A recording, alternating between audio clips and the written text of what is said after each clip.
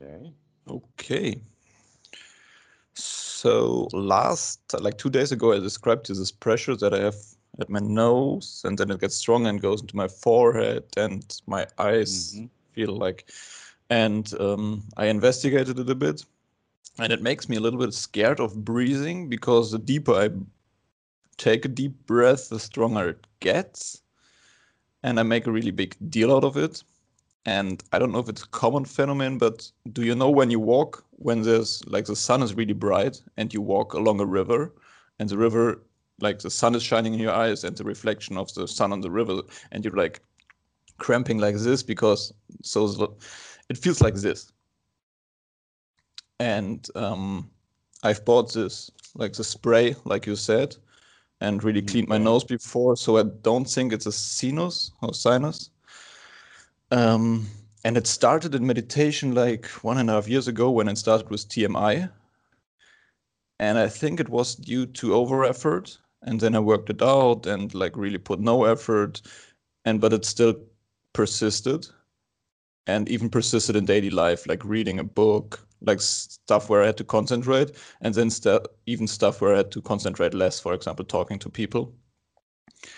Um, yeah, that's basically it. But the funny thing, it's not always there. Like it can go away. For example, yesterday I had a meditation session. I sat down for 30 minutes before going to training. And I really briefly closed my eyes and it wasn't there. And it was like an amazing session. There were almost no distractions. I like after 5 minutes, I got so relaxed. I got goosebumps all over. Like I was really joyful. I wanted to smile. I was happy. And after 30 minutes, I even wanted to keep sitting. I had to get up to get to my appointment. Um, and I noticed this happy feeling, joy, satisfaction, like in other moments too. For example, when I was preparing my food, I listened to a chat you had with some other guy, and you were reading out of the sutta, and you came to the part about the Four Noble Truths, and you were like at I think it's the third one where this is cessation of suffering, and I was like, yeah, what the fuck, this is cool, this is cessation of suffering, and I got really hyped. And yeah. Yes, that's an important point that a lot of people don't uh, think about or emphasize. But um, this is part of what sunyata or emptiness is all about. Because that third noble truth is actually that because we've done the dukkha part, we know what it is. We know what causes it. We've been working on the development of the skills, and to now we reach a point where it's not there, and a lot of people will just miss that. But if we're paying attention to it, like you woke up and said, "Well, yeah, this is there's no suffering right now. That's the whole point of all of this. This is really nice. There's nothing, no worries, nothing. This is really nice."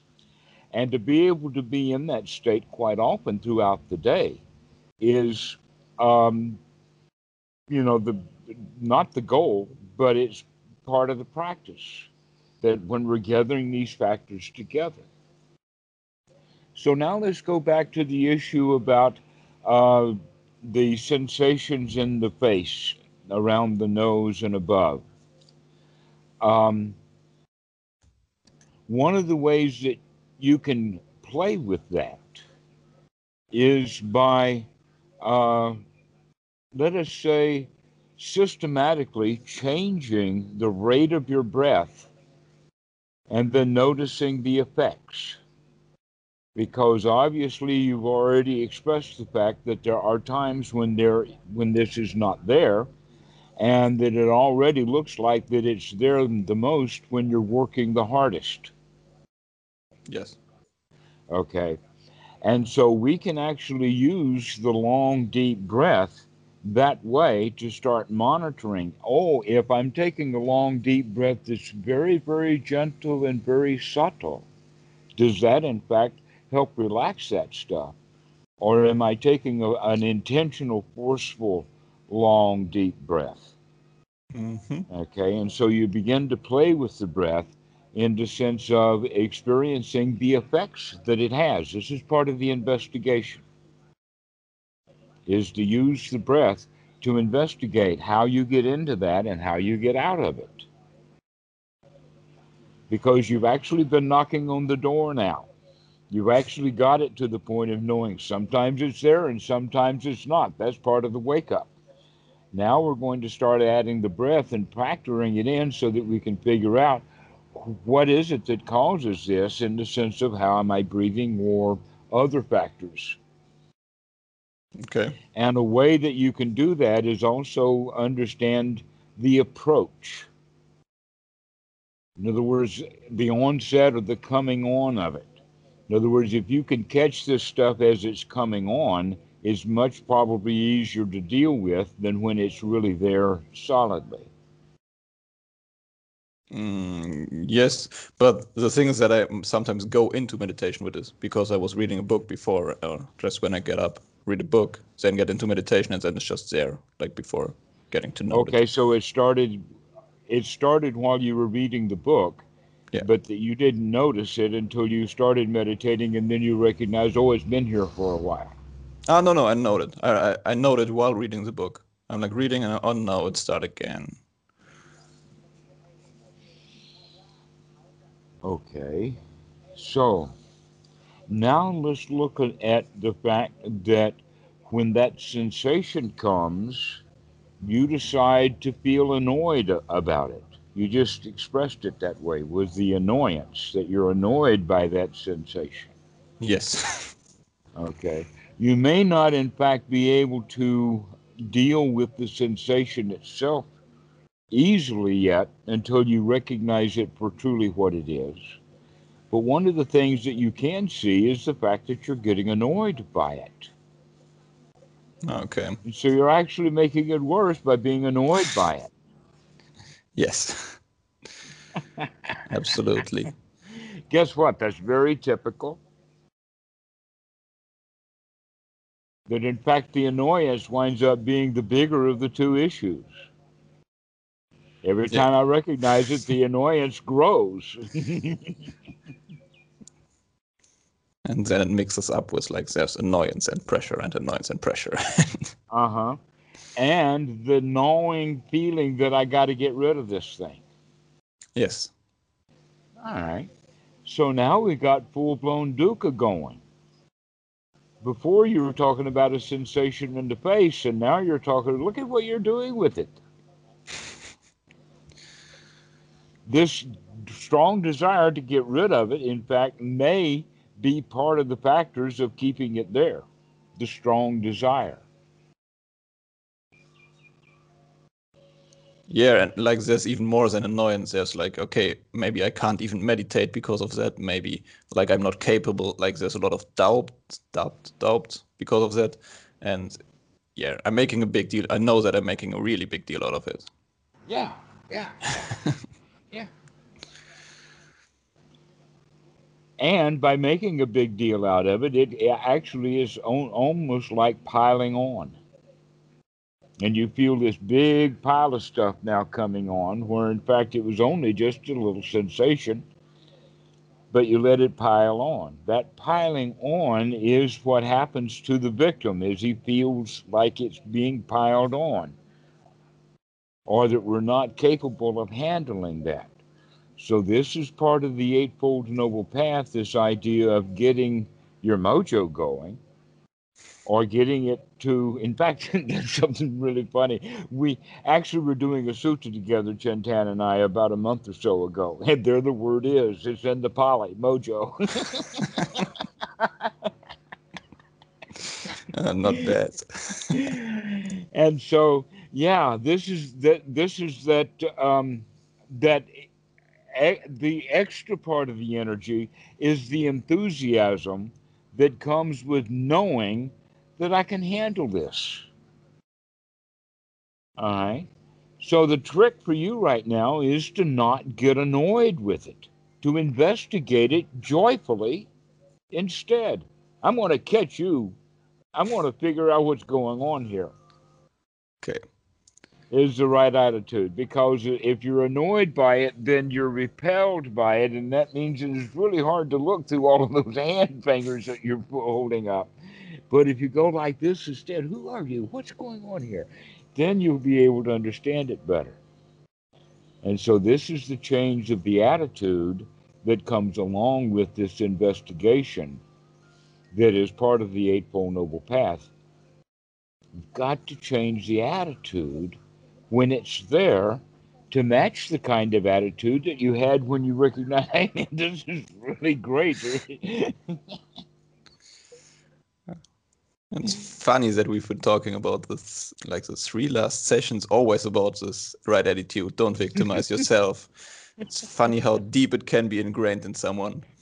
Yes, it is. It really is deeply ingrained. And the whole point about bringing it up over and over and over again is because now, by you hearing me, understanding me, gaining some enthusiasm about it, as you layer this into your new short term memory systems, you're more likely to remember this rather than remembering the annoyance.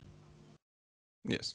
This is the way that the mind works. We're laying layers of sankara over and over and over again. The sankara layer of joy, and I can handle this, and it's just a little sensation in the face anyway. No big deal.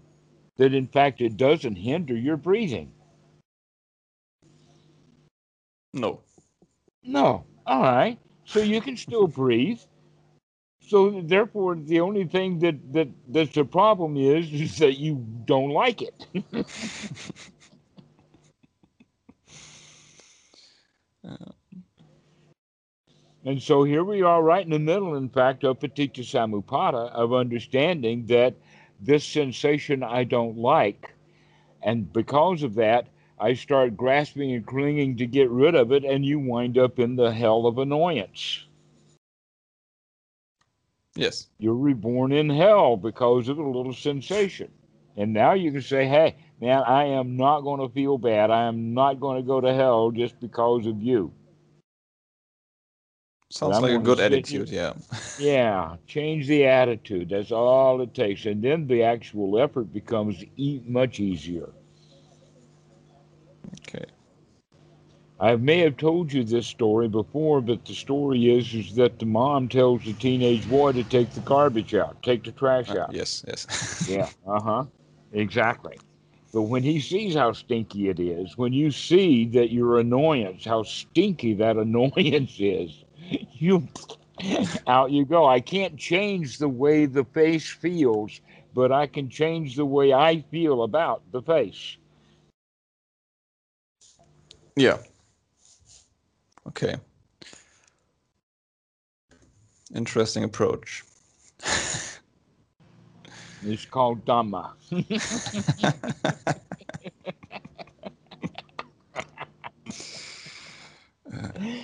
And in this method of talking about it, it makes it very practical that you can actually see what's going on in in in the sense of the Four Noble Truths, because you can actually be in the state of annoyance, and even that's kind of subconscious in the sense that you know it's there, but you haven't woken up to the fact that, yeah, I've got to get that stuff out of here. Okay, it's Probably, yeah. going to be more difficult to get rid of that annoyance when it sneaks up on you.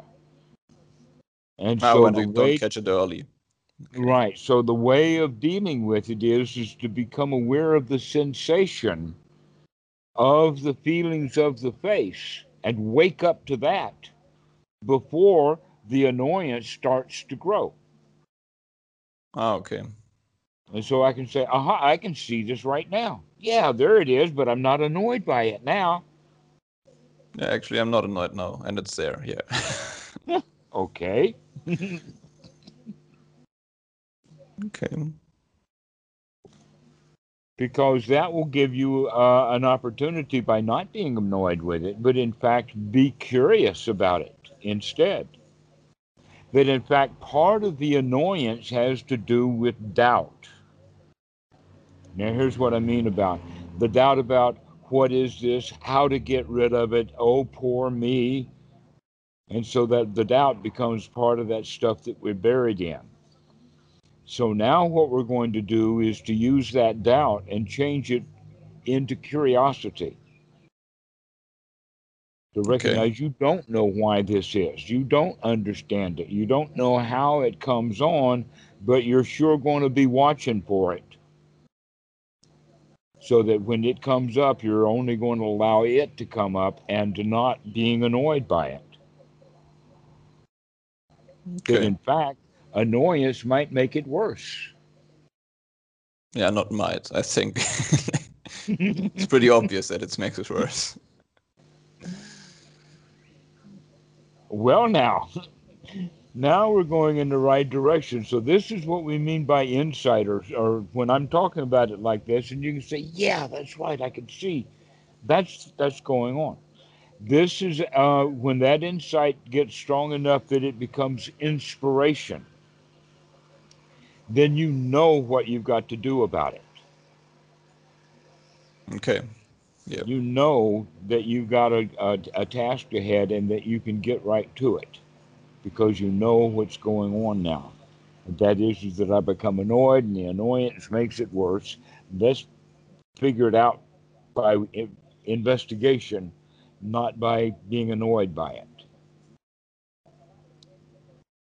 And in fact, one of the ways that we can look at annoyance is like an adult standing doing something at a table or at a counter or whatever, and a child comes up and starts saying, "Daddy, daddy, daddy, daddy," and yanking on his trouser legs, okay?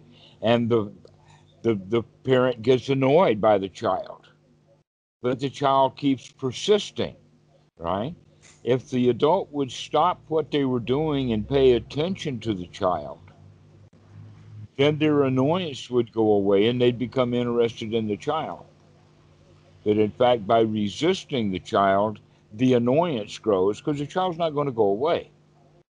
That's also true about the sensations. The sensations may not go away, but if you want them to go away, then the annoyance is going to grow. And Yeah. the I annoyance may, in understand. fact, make it worse. And so, in that regard, we say, okay, let's pay attention to it closely. Let's give this thing the examination that it needs. Now that it's here, let's start playing with the breath to see how the breath works with it. But we can also do that if we can catch it very, very early, or even if we just think of it. Then we can start playing with the breath to see what effects that it has on it. Now, it's Mm. also interesting um, that this may have to do with blood flow. What sense? Well, it generally does. Whatever tensions or sensations that change in the head or the face have generally to do with a new level of blood pressure. Okay. If the neck is tightened up and the heart is giving full blood, then people can develop a headache. In fact, the famous one is the migraines. That's why neck rubs are somewhat beneficial, is because it loosens the neck and gets it untight. Okay. So also there are many things that will in fact increase blood flow and blood pressure if we are very relaxed, but that we still need the blood. In other words, if the body is very relaxed, but the mind is really active, then there will be a lot of blood flow. And that blood means is that then the uh, the the mind or the brain is getting enough oxygen to make it fit for work. So Okay. that's what the breathing is all about, is to get the mind fit for work. But in that process, it's also possible that now the blood pressure has changed because of the blood oxygen content that brings that on for you. I don't know. I'm asking questions for you to begin to do an Mm. investigation, okay? To monitor How is your breathing in relationship to your heart? Do you know how to, in fact, judge your own blood pressure? Because it's very, very subtle. Mm-hmm. Okay. So, in fact, a sphygmometer is very cheap nowadays. So, $10 on eBay in Yeah. the U.S. Okay. So that's one of the things that we can do is to monitor the blood pressure at that time when the tension is there, and then at other times to see if there's any change in the blood pressure. Mm-hmm. Now, this won't give you a good accurate reading, but it's in this area that you're interested in. And so when you hold, I've got one here. This is all they look like now. And this is one that fits onto the wrist like this. And so when I would register for you, I would register with your hand up here. It's not going to give you a good actual reading that's correct. Mm-hmm. But because of doing it this way, we're not looking at an actual correct reading for it. We're actually looking for differences. Okay. Okay, differences between the blood pressure when the sensation is strong, and then blood pressure when it's not there.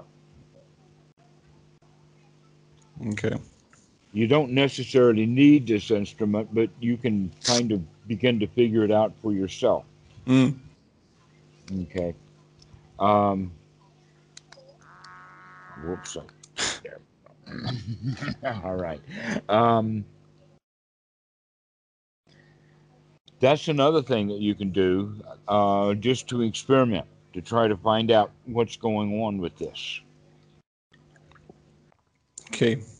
So now I'm glad that I got some tools to work with now. All right. But the important tool to work with is the annoyance, Mm. to not allow the annoyance to take over, of not wanting it to be there. That in fact, the right attitude would be, oh, there you are again, old friend.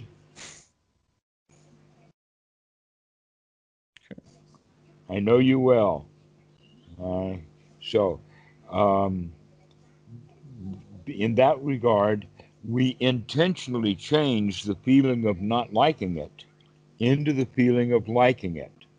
We're actually able to, with our attitude, change the way we feel.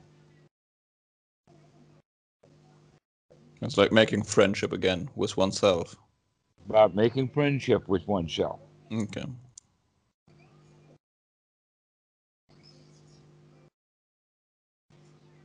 So that was the first question. Yeah. But it sounds like that it was a very satisfying answer. So I'm glad to Yes. hear that. All Yes. right. Really good answers. Thank you. Okay. So what's the second question? The second one was about the goosebumps and like if there's anything to do about it or Yes, enjoy. okay. Goes like filling onto the tip of my toe and like it's in my whole body and it's really cool. Yeah, it's really cool, isn't it? Yeah. It has something to do with the oxygenation. That when we're fully oxygenated, when the body is really alive, then those little sensations we pick up on and they begin to mount and ripple and all over the place. All we have to do, in fact, if you're skilled at it, is just think about it and it starts to happen. Okay. But probably not what's the right word? Long for it? Or how to say? No, no, not if you can get it anytime you want it. What's longing got to do with it? No, no, I mean like right now. Like when I sit down, I'm like, yeah, it would be cool if that would be there again. So I'm kind of like wanting it a bit. Yeah, all right. Well, that's the guarantee you're not going to have it. Yes, that's what I thought. Yeah, that's the whole point about it that makes it so not yeah confusing, I would say. And for many people, we practice wrongly. We want things, and so we try to get them in our through and by our meditation. And the whole point is know that we really feel good when we don't want anything. To stop wanting stuff because you're already good. You've got it.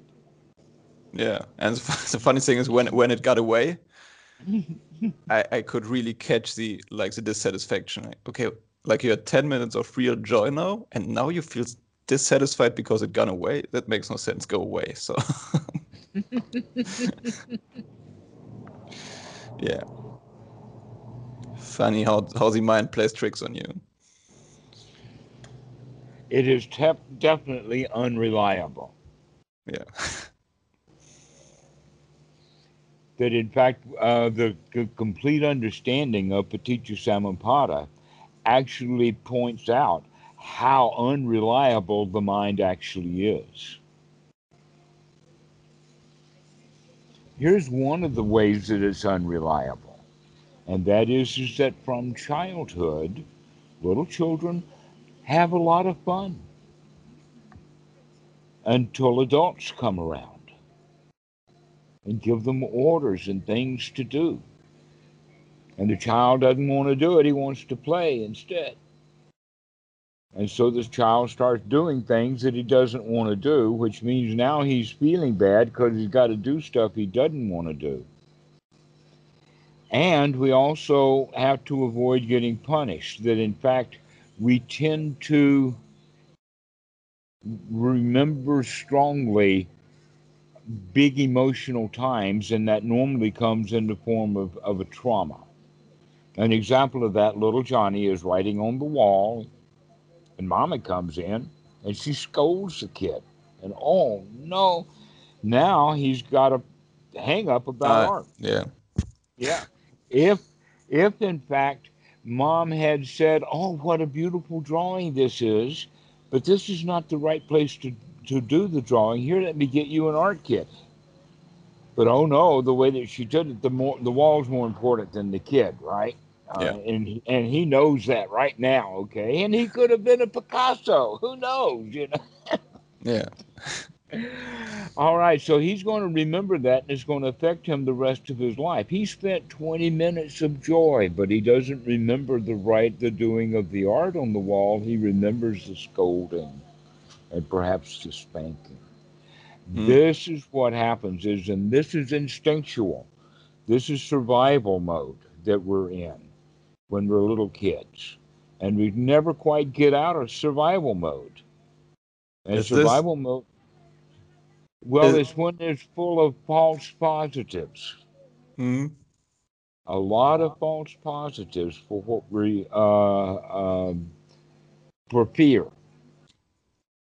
And so we tend to remember all of the traumas and we don't remember the good times. So that's one of the ways where the mind is unreliable, just the stuff that we remember that we store away.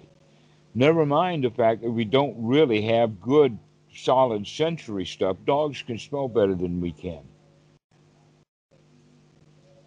Bees can see a whole field of flowers and know which one of them have already been visited by their neighbor bee. Humans, they don't look any different to us. And all kinds of things show that we're not even very good at sensory input. That's why there's so much technology is to assist us with sensory input. mm, In fact, we're using technology for the sensory input so that we can do this Skype call. Because we sure. couldn't do this Yeah. without all of that hardware, right? So that's how limited we are. We're really, really, really narrowed down to just what we can see and what we can hear, and that's what we store away, and our feelings about it. So the mind is unreliable in gathering data. The mind is unreliable in remembering data. And it's doggone sure unreliable in bringing up data because we get forgetful. We remember things that didn't happen. And so, in that regard, that gives you three reasons why the mind is unreliable. Okay. And Yeah. yet, here we all go around thinking that, oh, I am so smart.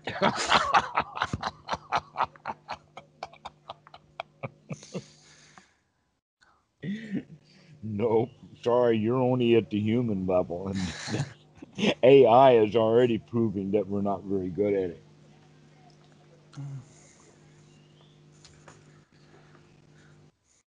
Okay. So just let it be. Not wanting for it. Exactly so. Is Okay. that your question, that the human mind is unreliable? Because we nailed that one, didn't we? Okay, yeah. So maybe I just wanted to make more out of it than it is, or that it was, like these sensations. Well, actually, that's exactly the big problem, that people want to make more out of the human mind than it actually is. That my mind is special. I'm better than you are, and all of that um, manna is the Pali word I am, conceit, comparisons. That's all what keeps us from being friends with each other, is because I'm not willing. I'm almost half willing to accept the fact that you're an idiot. I'm just not quite willing to accept the fact that I am too. Yeah. And it's hard to accept that when you catch yourself doing it. For example, when you talk to someone and they don't have a clue about meditation and you feel like, yeah, actually I'm better than you. And then you think, what the fuck are you thinking about? Like, I'm not better than. Exactly.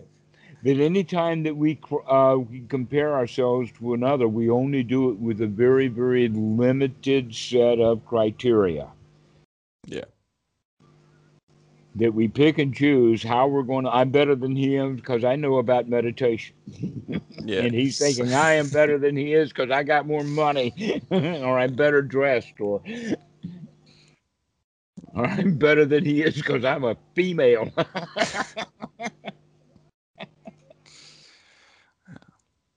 Strange And thought so patterns. that's exactly right. And what it does is it tries to lift us out of our own innate sense of inferiority, or the loser, or the victim. That we're trying to artificially build ourselves up. When we're willing to accept the way that we really are, then we generally don't compare ourselves to other people so much anymore. And that comes like when right attitude is really good, then there's no comparison because. Then there's nothing to compare. Oh, okay. When the attitude is completely correct. But along the way, there is a time, huh, how to say it? You can see this actually in martial arts. When the guy gets to the point that he's actually a contender for the world championship, he will actually get himself into brawls that he doesn't need to get himself into. But the old master, he may have to wind up fighting from time to time, but generally he figures out a way to not ever get anywhere near a fight. Ah, yeah. Yeah. Okay. And so, if we can take that one point from martial arts into the way that we live our lives, so we become now not a master of martial arts, we become a master of living, so that we don't ever get anywhere near a fight. Yeah. No comparison. Nothing. Hmm. And sort that out as well, right? Like if I see that, yeah, that's dissatisfaction as well. Go away. Right, exactly. Comparing ourselves is finding dissatisfaction. This is, in fact, the whole story, or the point behind the teaching in the Bible of the story of Adam and Eve. Adam and Eve, many people get hung up on the details of the story about talking snakes and apples and trees and plantations, or paradises and things like that. But the real story is that they had to eat the fruit, and the eating the fruit means you have to bear the result, like eating humble pie or and the fruit. like the fruit of your labors or the fruit of knowledge or the fruit of the loom or all of that kind of stuff is kind of the result. And so the eating of the fruit of what?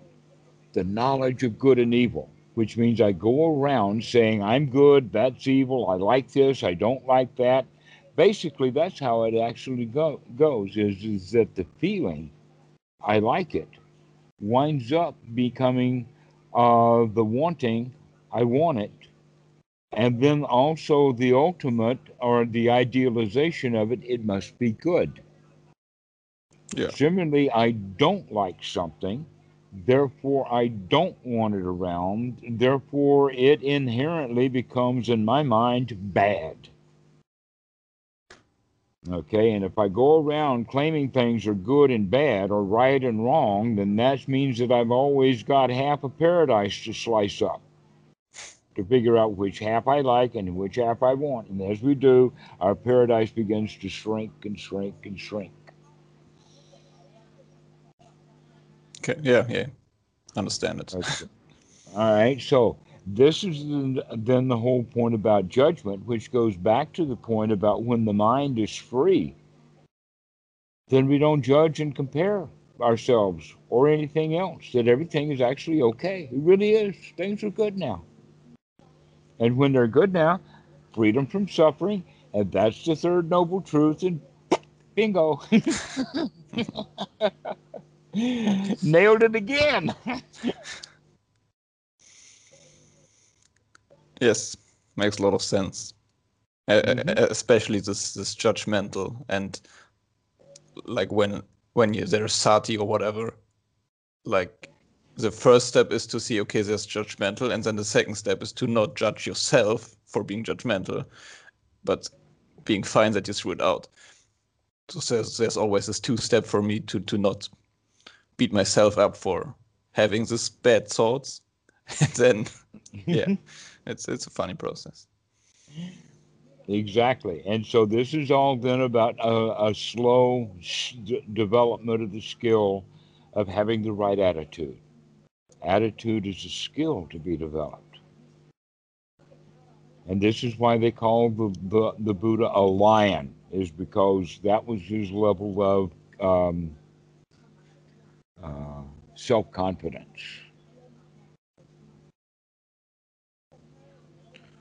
Okay, so we covered pressure and goosebumps. Yeah, and we've covered the mind and Yeah. what's it worth. Yeah. It's reliable of the mind. Yeah, yeah. It's not very reliable at all. And so you said also a question about a book. Yes, because I wanted to get more technical or something like that because I was not really sure what to do on the cushion. Because in daily life I do this like note, like remember, right view, okay, this is dukkha, throw it out, take a deep breath, and then I'm fine again. And I do it all the time, and I'm like, it's really cool. And then I read the book. It's called Mindfulness of Breathing, a serious guide for beginners or something like that, Uh huh. from Uh huh. Buddha Dasa Bhikkhu. Yes. And it was, I think, a little bit too technical for me because it starts with Kayapasana and then like in contemplates a long breath, contemplates a short breath, sees that the breath That's conditions the in fact mind. the whole way that I teach. I teach right out of that book. Um, okay, then I got more questions because then I got to step 4, and step 4 really confused me. Like putting this guard at the nostrils and then like bringing up this nimitta, like this mental image, and then Let's changing it. not go there. Okay. Let's just stay with what we can do right now. That's it's actually really not that useful, or let us say appropriate, until much later in one's practice. Okay. Okay, that's the answer to that. Yes, there's a history and a background of nemataz, and we'll go into that at a later time. Okay. So because the only thing that got me confused is that you can't do the later steps if you haven't finished or whatever the first steps. So you always No, start with going no, the no, no, long, then the shorts, and the no. No, no, no, no. That's the whole point. And in fact, if that book left that impression, sorry about that. That in fact, anapanasati cannot be practiced in that order, and that's one of the reasons why many people fail at it. Okay, that in fact, the way that we've been doing it all along, and we've been talking about is sati. Well, that's step 9, gladdening the mind. Aha, I see you, Myra. That's step 10. Taking a deep breath then is back to step 1. Beginning to relax then is step 4. Becoming goosebumpy, that's step 5. Yeah, 5. That's pity. You're probably right. Uh-huh. Yeah. And step 6 is the sukha. So yeah, it's all there. Watching the mind when it's coming in and out and seeing the process going, that's step 13. So yeah, we're practicing anapanasati. Yeah, and that's what got me so confused because I got up to, like, I haven't read the whole book. I got up to chapter 10 until I realized, okay, everything we talked about is more like step 9 and 10. And then I was going back, but here's like one step at a time. And okay, it doesn't make sense. Okay, but now it's okay, it's fine. Okay. Okay. So, Yes, Bhikkhu is doing it in that order because that's the order that it's in the Anapanasati Sutta. And the order that is in the Satipatthana Sutta is done that way most specifically because Anapanasati fits into the Satipatthana. And the Satipatthana is kind of firm in the sense of Kaya, Vedana, Chitta, Dhamma. That's just, I think that it comes out of the old culture of um, the physical world of rupa, of kaya, body, physical form, dirt, earth. Then the next is fluidity or water, which is the feelings. The next one is fire, which is your mind. And then the clouds of the air, that's like the thoughts that are going by. mm, And so that's old history. And that's why it's caught up in that. I mean, we're talking about a 3,000-year-old reason why people get hung up in trying to do Kaya Vedana Chitta Dhamma in that order, when in fact it's not possible, okay. physically not possible. You Hmm. cannot just take your body into the meditation hall and leave your feelings, your mind, and the mind's objects in the bed. Yeah, and it was like this big mountain. Okay, like there has to be like some mental image. There is no mental image, and yeah, it led up to, I don't know, expectations or not feeling good enough If there's because any mistakes in that book, it's that it says for beginners, because it's not. okay, so like But it's complete. That's the whole point. It's a complete guide for beginners to understand the complete guide. But you got to read the whole book several times to be able to put the stuff together. But once you do, then you say, "Oh yeah, it's together." This is a whole practice, and in fact, it's quite. Um, at the end of that book, it does have the translation of the Anapanasati Sutta, which is hmm, quite useful. And in there, it talks about that Anapanasati is practiced for the fulfillment of the 4 foundations of mindfulness, the Satipatthana. And that the Satipatthana is practiced for the fulfillment of the Sambhojana, the 7 factors of enlightenment. And that the 7 factors of enlightenment are practiced for the fulfillment of knowledge and deliverance. Now, there we're talking about most specifically the Kalesa, that we gather up these factors and make these skills of the Sambhojana. We get those skills developed out of the Eightfold Noble Path. In fact, the Eightfold Noble Path is the skills to be developed, and the Sambhojana is the developed skills, so Okay. that our mindfulness becomes unremitting, that our joy, our pity becomes available, so that, um, let us say that we're practicing mudita with someone who's grumpy. If you say hi and they're grumpy, most people will walk away. Yes. No, you got to keep going and going and going and going, because grumpy people are hard to get close to. But if you keep giving them joy, the joy will eventually take over. It's like, who can make the most emotional noise here? And my joy is so noisy that it's drowning out your pity party, Okay. which means we got to have some pretty noisy joy going on. That's the developed pity, so that you can actually give excitement when it's needed.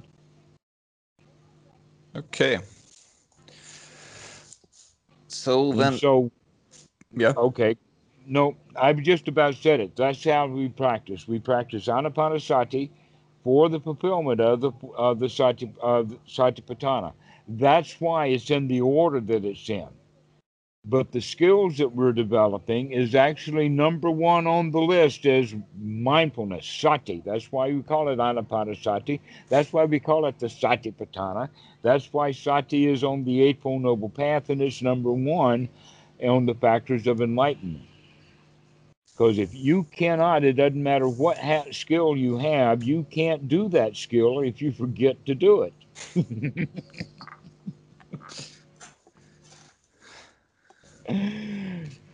And so sati is the number one skill, to wake up, to keep waking up, to keep noting, to Mm. keep seeing. That's the second one, which is investigation. Keep looking. And so that's the sequence that we're talking about with these sensations in the face, is to wake up and investigate them. Mm. And hopefully we can do that before we get annoyed about it. Okay. Because then it's a layer, and we first have to get rid of annoyance, and then okay. Because otherwise you got to deal with the annoyance and then the sensations. Yes. Yes.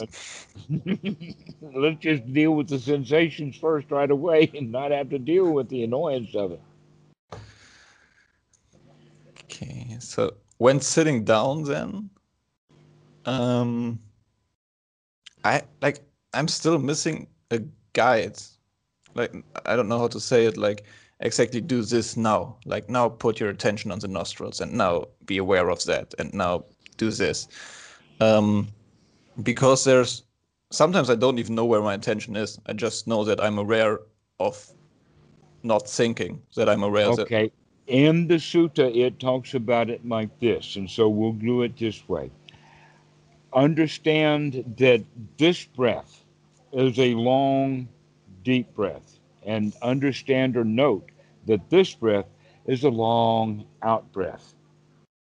Now, that noting takes very little time. It's almost like kicking off a long, deep breath, and then the rest of that long, deep breath, you've got plenty of time to do all kinds of other stuff.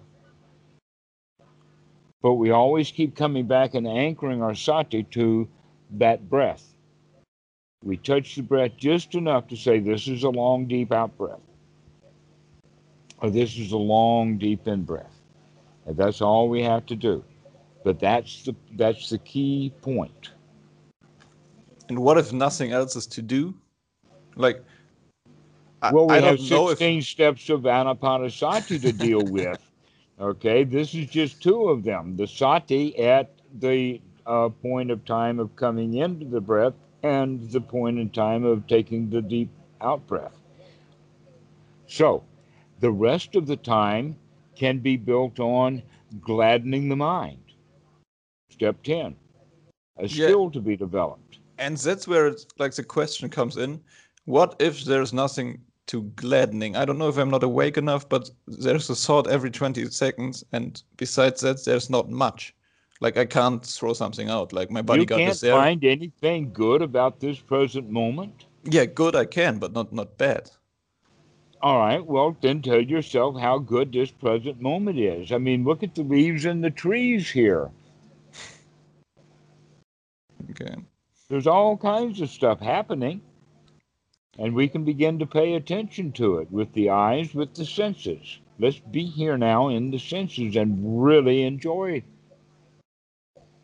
So be aware of whatever it is in the now. Like I can be aware of the sound of the birds, of my body touching the floor, of like knowing Hmm. my foot is Isn't there. that marvelous that you can actually get all of that done as opposed to yum, yum, yum, yum, yum, yum, yum that we Okay. do that brings so much unhappiness? Yeah, to actually, it feels good to be here in the present moment. And so you begin to allow yourself to enjoy being in the present moment. And so like I think I have to push a lot of things out that I wrote. So there's no nostrils, there's no concentration on the nostrils, there's no trying to one pointedness. Okay. No, all we're working right now, we're not trying to concentrate the mind down to a point of shutting it off. We're just kind of cutting things in half so far, wholesome versus unwholesome. Okay. That's all we need to do. If we can't train the mind to do that, then getting it to come down to only one or two words is not going to happen. Yeah, back to what's doable and not. Okay, get it. Yeah, let's go do something that we know that we can do that's beneficial and wholesome and stop trying to do things that are beyond our abilities right now. Okay. So, like in that, like short another question, like what has more value? Because I really like to read about all this Dhamma stuff and the books and like listen to all your talks when I'm on my commute and all this. Like, what has more value? What is more wholesome to do, try to do the practice while having this wait time in daily life, like commute or cooking or whatever? Or But you can do both yeah, I try in to the do sense that, both yeah, exactly. you can have it, you can listen to a Dhamma talk and remember to breathe. Just keep track of the breath. Okay. So it's not like how to say unskillful to do like two things at once, like these two things at once. They're not two things at once. The better, much better way to talk about it is that a deep, long in breath and out breath takes 10, 12 seconds. And you got tons of time in that 12 seconds. Okay. Yeah. And you can go from here to there and back and forth and all, the thing of it is, can you keep coming back to the breath? Once every 6 seconds, you come back to the breath. Okay. You don't let the breath, you don't let the mind completely wander away. You always keep coming back to the breath, on the in breath and on the out breath. Okay. That's a good daily practice. Bet you can't do it. Yes, I Thanks for can. skip. But never mind, start again. Yes. Whenever you think of it, never mind, start again. Okay. So this probably. Let me take a quick look, please. Blah blah blah blah blah. Yeah, this cleared up a lot of questions for me. Good, good. All right. Well, we'll see you later then. Yeah. Thank you very much. Sure. Bye. Bye bye.